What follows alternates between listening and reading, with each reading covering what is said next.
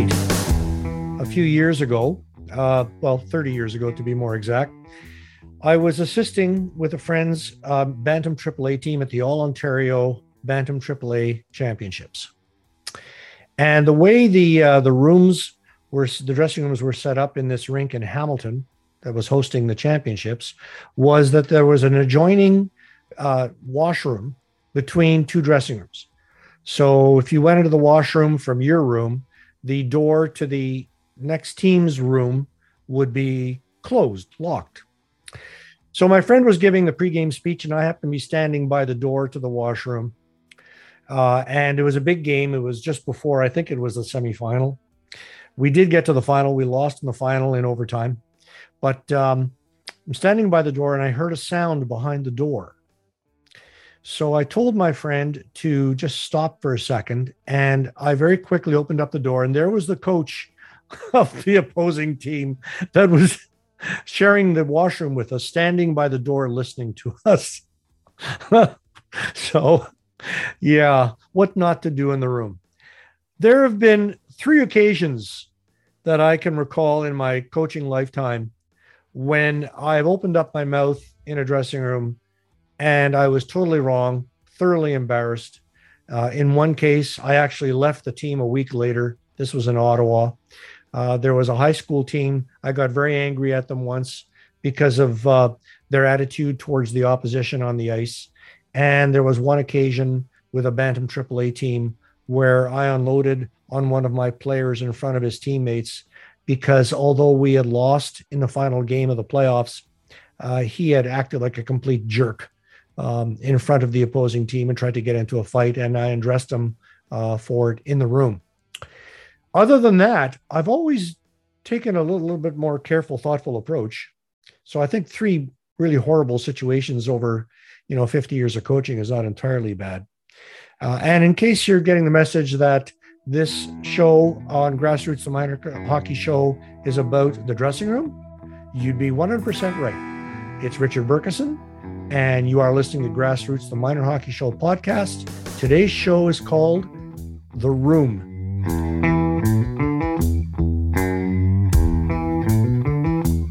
And joining me, as on the last show, is Dean Holden in Calgary, who's coughing up the last bit of pizza from his dinner. And we're going to talk about what coaches should or shouldn't do in the dressing room. We all have stories, Dean, from playing days, from coaching days, of coaches who just don't shut up. What exactly is the problem? Yeah, I think there's a feeling that coaches want to be in control, and to be in control, you have to demonstrate your authority, your power. We talked about that in the show about the addiction to drills. Exactly, and I think it's just an extension or a part of that where if you're not front and center in the room, you're not doing your job as a coach. That's your job. You got to be in there and tell them what to do, when to do, how to do, why to do, et cetera, et cetera. It's very dictatorial and can be very prescriptive, and it's very coach centric. In the last probably 10 to 15 years, I've seen a lot more, not a lot, but I've seen a shift from the coach centric to a player centric, athlete centric view. There's a lot more research out there now on that, and it's becoming more of a desired process where now the coach is needing to realize that they're there to serve the team and to serve the greater good, rather than be the center of the attention and shut up, listen to me, I have all the answers. If you don't, I'm going to send you down to a farm team in Medicine Hat. You'll be on the first bus. It's not. I've never like been to that Medicine anymore. Hat. What kind of a place is it? Ironically, my dad was born in Medicine Hat, Okay. and I could tell you lots of stories about Medicine Hat. I don't want to lose the 2 listeners that we might have in Medicine Hat. Ouch. So I'll just say that my dad was born there. I visited there many times, and I have not been back for a while. I see often and have for a number of years a steady stream of coaches.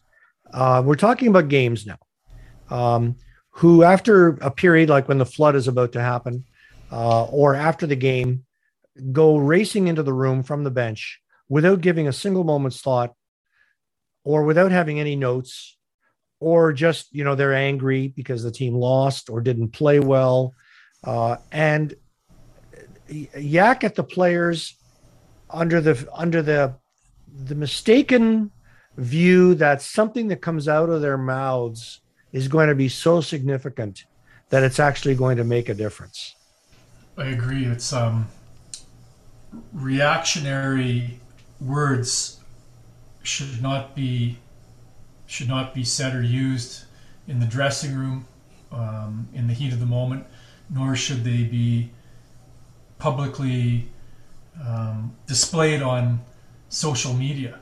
Because Oh God. Oh God. although you're talking about the dressing room in a game situation here, I think that in this day and age, um, we also have to be aware of the impact that a well, I say a well-intentioned note on social media, because the coach might think he's trying to help by saying something, but he's not thinking, and so saying it in a dressing room or typing it into your Twitter or whatever it is, don't. It's like the 24-hour rule, in minor hockey, where if somebody's got an issue, sit on it for 24 hours. Don't state it. Just sit on it and then sleep on it, and then by the light of day, next day, think about it again. And is this something you wish to pursue and bring up and start to go through the process? Like unpack it a little bit, gain a little bit of time away to gain that perspective, and then decide: is it something I still need to say? Is it that significant? And hopefully by then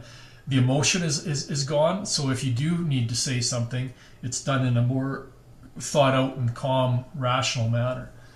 I'm going to fall back again on the analogy I used in the last show about uh, the addiction to drills, using a classroom teacher with 30 kids, doing, let's say, math, grade 6 math, grade 11 math. And as every teacher will know, you will have the days when things just don't go well. They just don't get it. They're asleep. It's the day after Halloween or the day before Christmas break, or there was a full moon, or there was a party at Billy's house. God knows what's been going on.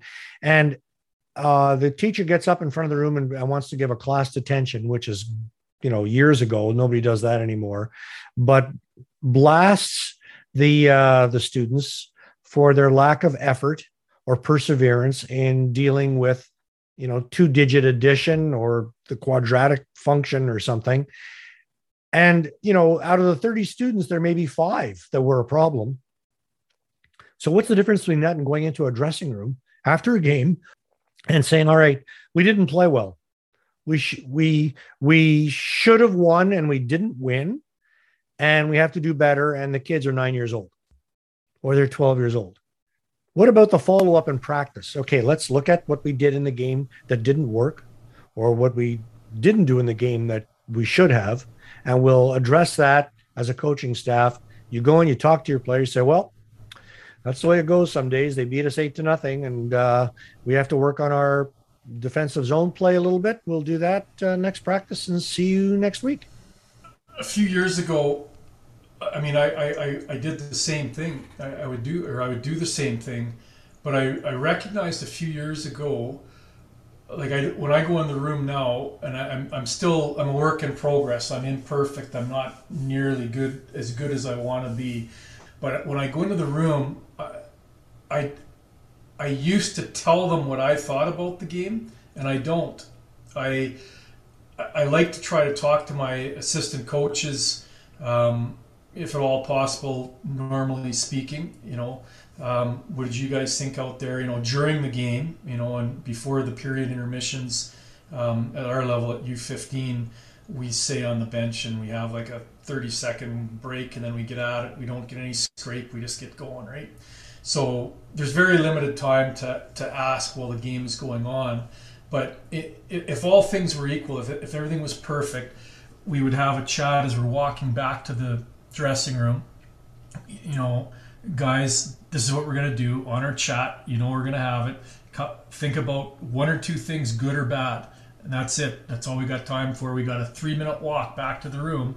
When we get to the room, then we go in the room because the kids have to be supervised. You can't wait outside. It's against our bylaws. The kids are not supposed to be in the room until 2 adults go in the room. So they actually have to wait outside the dressing room door, in theory, you know, a locked door until we get there.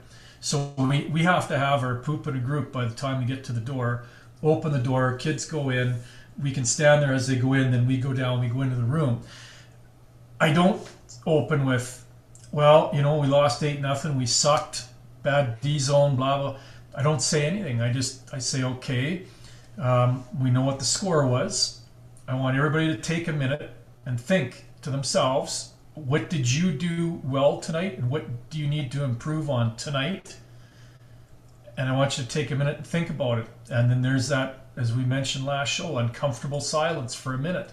And you really got to reinforce with you 15 boys, as you do probably with almost every level or gender, age. Take a minute. I will tell you when a minute is up, but take a minute. Think. Now, sitting in your lines and your D partners, or sitting with the person beside you, you know, the think, pair, share.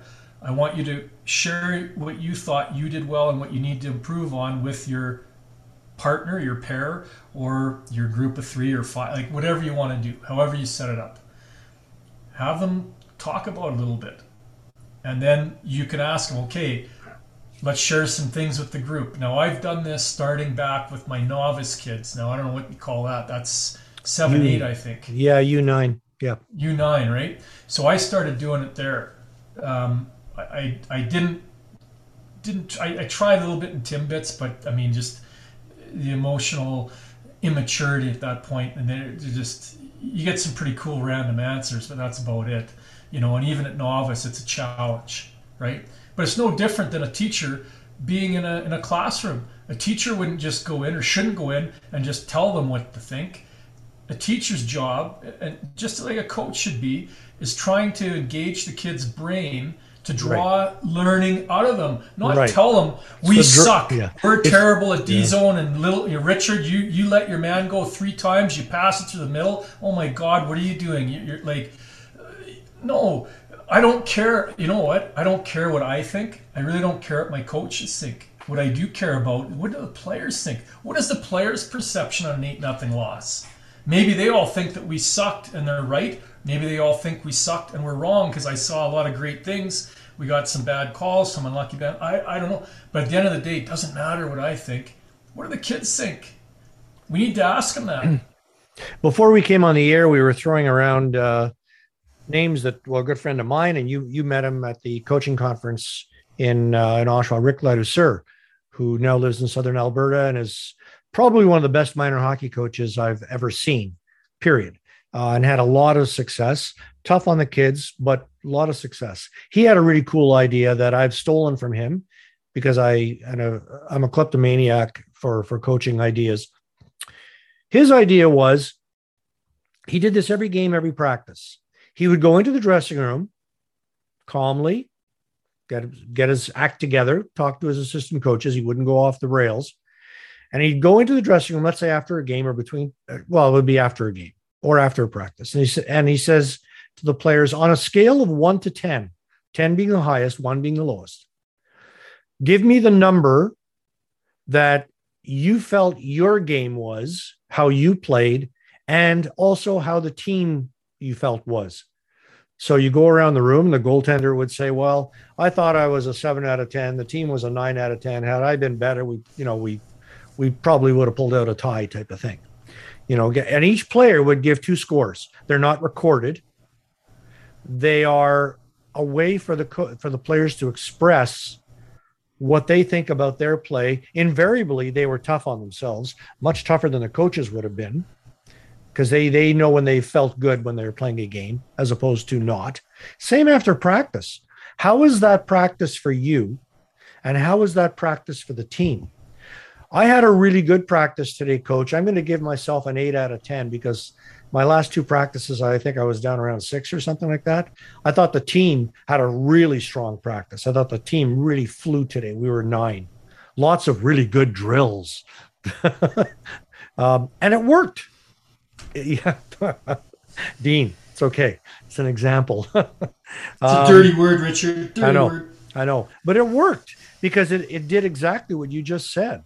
It gave the players an opportunity to express themselves and be honest in front of the rest of the team on their own play as well as their teammates. I think it's a great idea, and I mean, you know, Rick provided them with context then around what's the scale of measurement here, so everybody understands. And then away they go. I know. I'm trying to remember. So David Laszlo, that's the name I was trying to remember. David, he's coaching. He's back in Finland right now, and I had him on the show last year. Yeah, he's very good. So I've talked to David off and on through social media. Again, him and Nick Hill from last show. Yep. I met him through social media, and he sent to me. He attended that the Viramac Institute for Sport at Haga Helia University. In Finland. A great hockey coaching program there. Yep. And a degree program. So he went through that, and I think his bachelor's thesis was something along the lines of like a player rating system, like self-rating. And he had sent me some earlier iterations of it to have me kind of go through it, and I won't forget it because it was, instead of using like a 1 to 10, he had to come up with something because he's been coaching in foreign countries, like he's been in Finland, Denmark, Norway, back in Finland. So he used emojis. So he had, so he had, I think, and I can't remember the exact details if he had 4 or 5, if it was an odd or an even, but he kind of had a face with the flat line, like kind of a, average. And then he had a big Cheshire cat grin for a 5, and he had a guy crying as a 1. And then I can't remember if he had a 2 and a 3 and various scales of, a little downturned frown or a little upturned smile.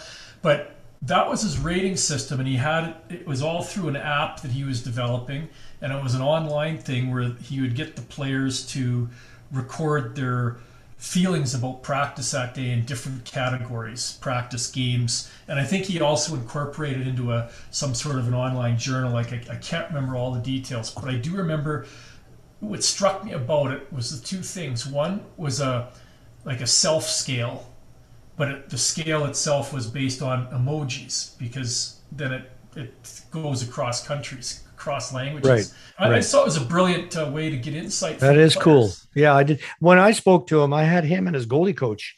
I think his goalie coach was Swedish. He was in the midst of going from Sweden to Finland at that point when I spoke to him on the show a couple of years ago.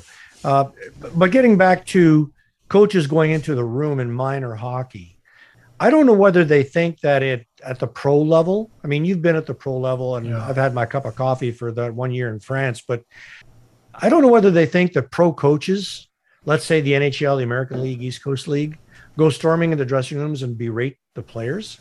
Like, you'd turn the players off in about 10 minutes doing that kind of thing. There's discussion, there's analysis, it might show a couple of video clips. You might show a couple of players' stats. What I always did with the guys I coached with, we'd say, all right, we want to pick out the centers. Let's talk to the centers because our faceoffs has not been very good. So, Pete, why don't you talk to the centers? I'll address the defensemen on the pinching issue, and we'll bring them out of the room. Then we'll go in. We'll have a quick word about, let's work on our forecheck, guys. Stay positive, and off we go. Sort of divide and conquer. The all or nothing stuff on the Toronto Maple Leafs on Amazon Prime. I saw that. For those listeners that haven't been at the pro level as a player or a coach lately, there's little bits and pieces in there, kind of like, before or after games, and, right. not so much practices. Like it's more of the players where they say it's not the coach coming in, and then there's practice on the ice practice, and It was a you know, short series, I believe, only 5 episodes. I can't imagine why, but yeah. anyway, yeah, Well, and I mean, and apparently they've done it for other sports as well, for yeah, pro yeah, soccer, et yeah, cetera, et yeah. cetera. But it'll give somebody that hasn't experienced that themselves a taste of what it's like. And you know, even the Western League, university, junior A. I mean, it was something like I played up to that level, like into junior and a bit of university there, but wasn't good, and it was a short trip, but I got to see what it was like. But that was back in the 70s, 80s, and times have changed, cultures have changed, what's appropriate and inappropriate's changed. I think what you say from the coach going in there to kicking the ice bucket and the puck bucket and yelling and screaming and throwing clipboards, like when I was playing, yeah, that's like that was common. Like we had far worse than that. I mean, I lived through the part of the Graham James era, but the stuff that you see now at the higher levels, I think outsiders or people that aren't aware of it would be surprised at how brief it is and how focused it is, and you're in and you're out. Now we're talking minor hockey, so it's different. It's not pro. So we need to be careful to recognize that. In our association, I mentioned earlier, there's very strict rules because of the hazing and the bullying and the people like Graham James that predated us. And we have to have two adults in the room at all times. We have to. And it doesn't have to be the coaches, it could be parents or whatever. So in a minor hockey setting, and this is Calgary in minor hockey, I don't know what they do anywhere else, but we're supposed to have that. And I'll be honest, with COVID right now, I don't like even going into the frickin' dressing room. So I like to stay outside as long as I can and send other sacrificial adults in for me, because I just don't want to be in there. But if there wasn't COVID, Richard, we'd be sitting there or standing in the corner while the kids are there in minor hockey, and then at a certain time before game time or a certain time before practice, we would establish a routine where you need to be ready by, and then the coaches are going to say a couple of words. The problem that I see in minor hockey is it's very long-winded. I've even seen it on our team this year where we'll have a soliloquy and a monologue take place that could go anywhere from 10 to 15 minutes before a game. And I just observe and I watch, but I get a little twitchy. And really, Yeah. it should be 1 point, not 3 points, not 2 points. No. 1 point, you should be able to get it in and get out within 30 seconds or a minute, in my estimation. You And don't need to complicate it. You don't need to no. lengthen it. And it's not just the length of time; it's who says what. And win. What's that? And win. Yeah, I mean, it's almost, when I've been doing it with coaches that I've worked with, it's almost scripted. You briefly touch on this, I'll briefly touch on that, and out we go. Or rediagram the power play. We want to work this, when in junior, we'll work the power play this way. Let's, pay a particular attention now to our slot guy, or, whatever it might be. But it's still going to be pretty close to 30 seconds, 45 seconds. And it may be the head coach going first. It may not, but it's scripted.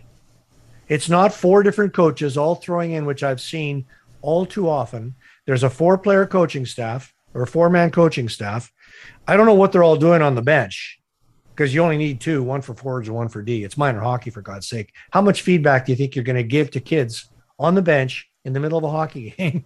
My perfect minor hockey coaching staff would be me and two mums. To mums. Yep, that don't know squat about hockey. Oh, okay. No, and I'm Yeah, dead yeah. serious when I say this, Yeah. because I just want them to be there to work the gate, or Right, if somebody right. has an issue, to Right. deal with the issue. Leave the kids alone. Right. This goes back to the whole feedback thing. Let them play. Shut Yeah. up. Yeah. Let them Yeah. play.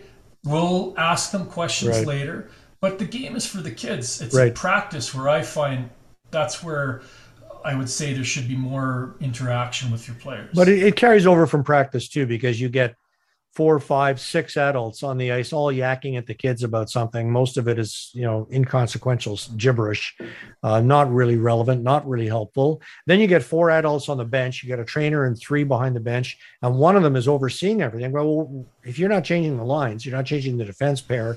What exactly is your role? And then they're going into the room, and all three of them are yakking.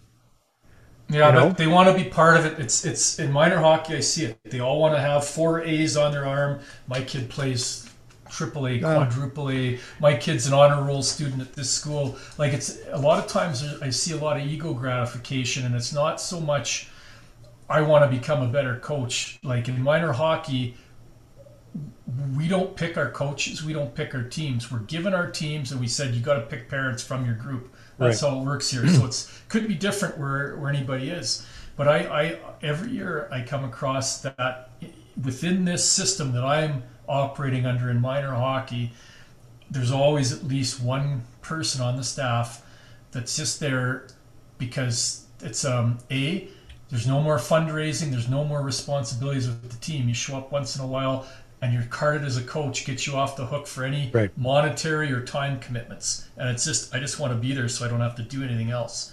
It's kind So of sad. it is, but it's also minor hockey and everywhere. It probably suffers from the same malaise.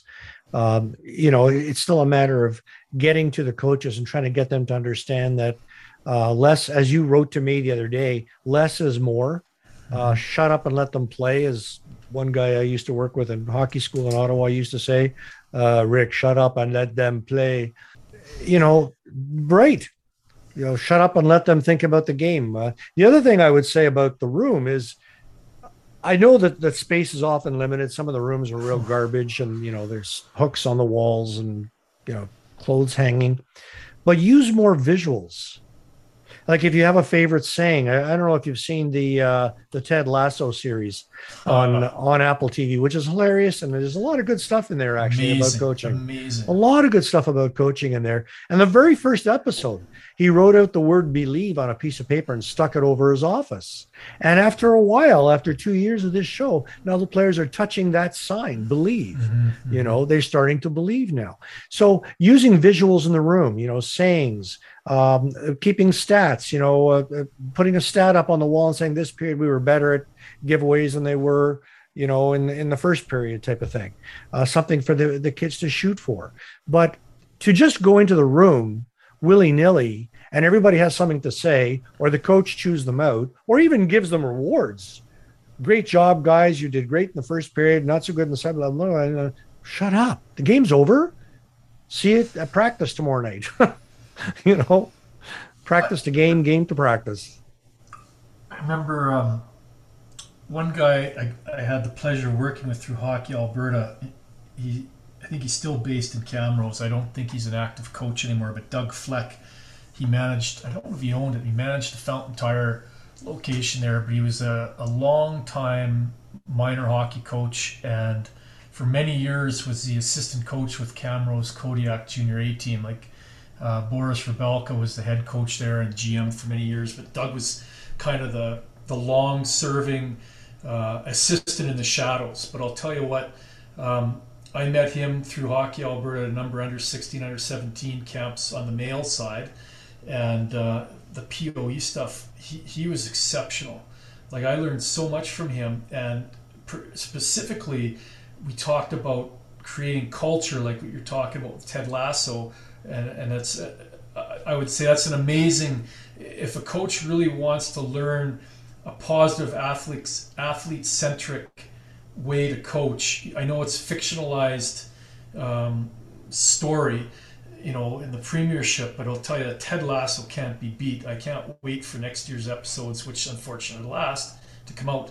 But Doug told me Camrose was successful for many, many years in the Alberta Junior Hockey League. And he told me, we talked about this very thing, about culture creation, but what we're talking today, how do they handle the room? And he said, like Boris was the head guy, Doug was the assistant, and they had a third guy as well. Usually, I don't know if they had a fourth guy or a video guy, but he said, "Look, we've got strict rules, and like our standard operating procedure is we talk as a group. Boris asked us, one good, one bad. What is it? And you can't just say, well, our D zone sucks. We got to get it better." Again, it goes back, I think, to last show, the Dave King 2x2 matrix: general, specific, positive, negative. But in this case, it's general, not good enough. Specific, yes. What is it? How do we fix it? Give us an action step. Right.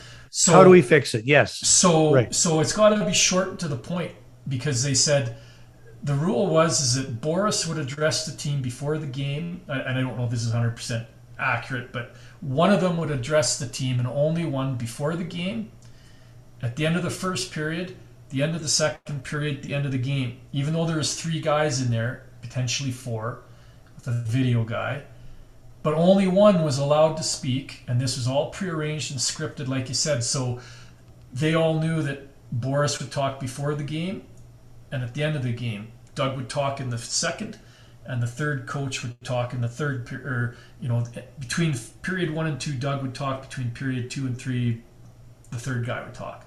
But whatever it was, but there is a scripted and understood role, and when you were able to say anything, and they also limited how many things you could say. Now I can't remember how many, but it was less than 3.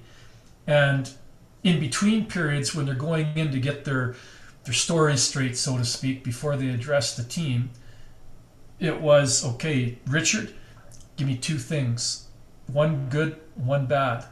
Okay, we're really doing good in the forecheck. The thing I want you to say is our F1 and F2 are so hard on the puck, their feet are moving all the time. We got to keep that up, keep the pressure on, finish the hit. The first guy finishes the hit, second guy's take away a pass, outstanding. Okay, good. What's the negative thing? Okay, well, you know what? Our back check, though, because we're putting such pressure on our forward check, our F3's getting sucked down. He's not coming back, and he's not tracking through the middle. He's not picking up the last guy. Okay, so what do you want there, Richard? Come on. What do you want? Yeah, well, how do we fix it? How do we fix it? Yeah, how do we fix it? Our F3's got to be higher. Right. It's got to be more patient, so they can be first back, and they head on a swivel, pick that guy up earlier. Okay, good. That's what the one guy... he's going to take what you said, he's going to take what I say, and he's got his own thing, and then he's going to pick what are the 2 most important things out of those 6. And it was like scripted, and it was like clockwork, and they say, and so Richard, if I'm talking in there, and if it's my turn, you don't look at the other coach and say, do you have anything else? Or look inquiringly, do you want to say, shut up, it's too bad, it's gone, it's done. Right. And he said, and this is it, the second thing I learned from him, he said, there's always going to be that guy on your staff, new staff, people don't know. They're going to want to say, like, the guy talking doesn't say, does anybody else have anything to add or anything like that, to give that opportunity. You don't, shut up, just get out of there. You said your piece, because some guy will try and interject. Oh, and one more thing, and this is Doug Flex. This is the best. Oh, and one more thing, or just one more thing. So you never go in and say, I'm going to give you 1 thing or 2 things or 3 things. Don't attach a numerical value to it, because you'll forget, and you might not give the 1 thing if you've said it's 1, or you might give 2. The answer to that is write them down. Well, yeah, but don't even say, just say, I want to go over something with you, and then you can just go over them if you want. Oh, and just one more thing. No, shut up. You can't add. You're done. Get out. Let them think. Right.